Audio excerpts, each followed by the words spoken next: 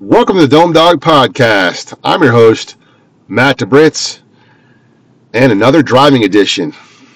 Well, Syracuse lost last night 64-53 to Pittsburgh, and just a very disappointing loss. Pittsburgh's an under 500 team.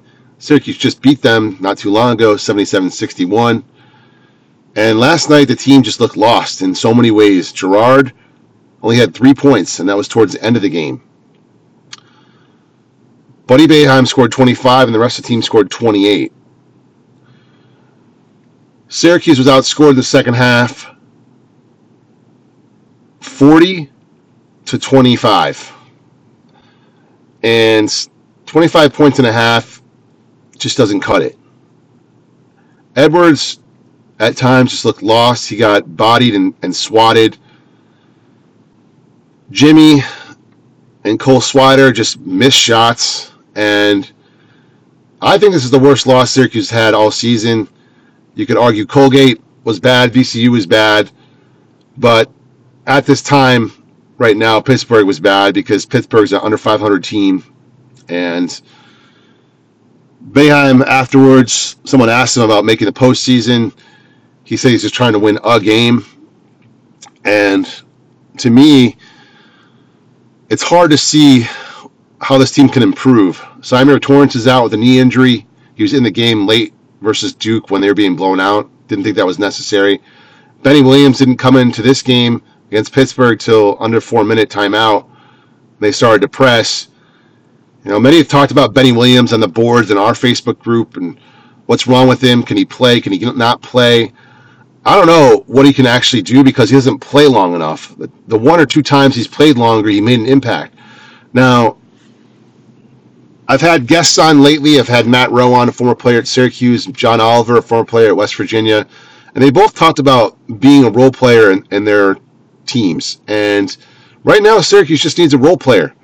They need someone that can come in, get rebounds, block shots, play some good defense, and ignite the team that way.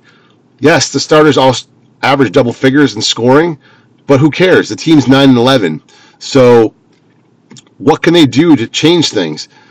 And at this point, I'm not really sure what they can do to change anything. It just seems like this is the way the team will be. Unless they shoot very well, then they can't beat teams. And they've been in many of the games, but this game, losing by double digits to Pittsburgh, is really bad. And all the players and the coaches must have to look at each other and think of what can we do to get ourselves winning the next game. Because Wake Forest, if you remember, Syracuse had the game pretty much won. They just had to get the ball in bounds. So what's next? And I'm not really sure anymore what to say. If you listen to my podcast at all this season, I've had suggestions. People in my Facebook group and other groups have thought, why don't they play this guy or that guy? In last night's game, I would have put almost anybody in there just to try it because no one was hitting the broadside of the barn. And I know there's really no other point guard, but I would put somebody else in the game. I don't know some of the other guys maybe I could even mention at this point, but try some other players and see what happens. Try some different lineups. Put Aslam in, Benny Williams in, and Edwards in at once. Put Swider and Jimmy, split them up. Try anything, because when there's no baskets going in, you got to try something. And it doesn't seem like Jim Boeheim is going to do that. And he really bagged Edwards at the post-conference saying he doesn't shoot foul shots well. He was getting muscled. I mean, it was true, but I don't know if it's necessary to bag your players when they're already down like this. And he said Girard has had a really weird season. He's good one game. He's bad one game. He's got to be better. I mean, that's the truth as well. And some people could say you can't handle the truth. Shout out a few good men. But does it really help those guys if you bag them in the press conference afterwards? I'm not sure.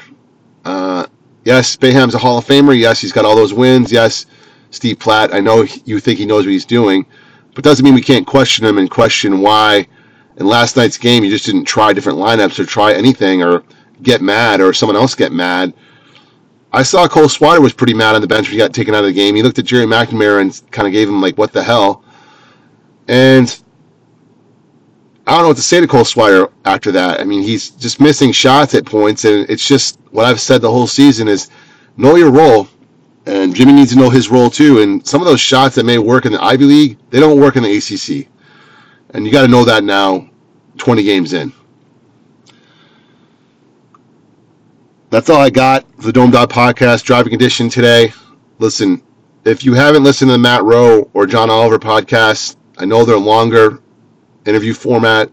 They're really good insight to when they played, how they got recruited, how they made it, and what they've been doing since, and what players today should do to get better.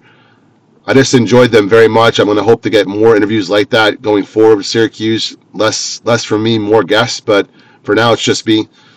All right. Talk to you maybe Friday, maybe Saturday. We'll see. Thank you.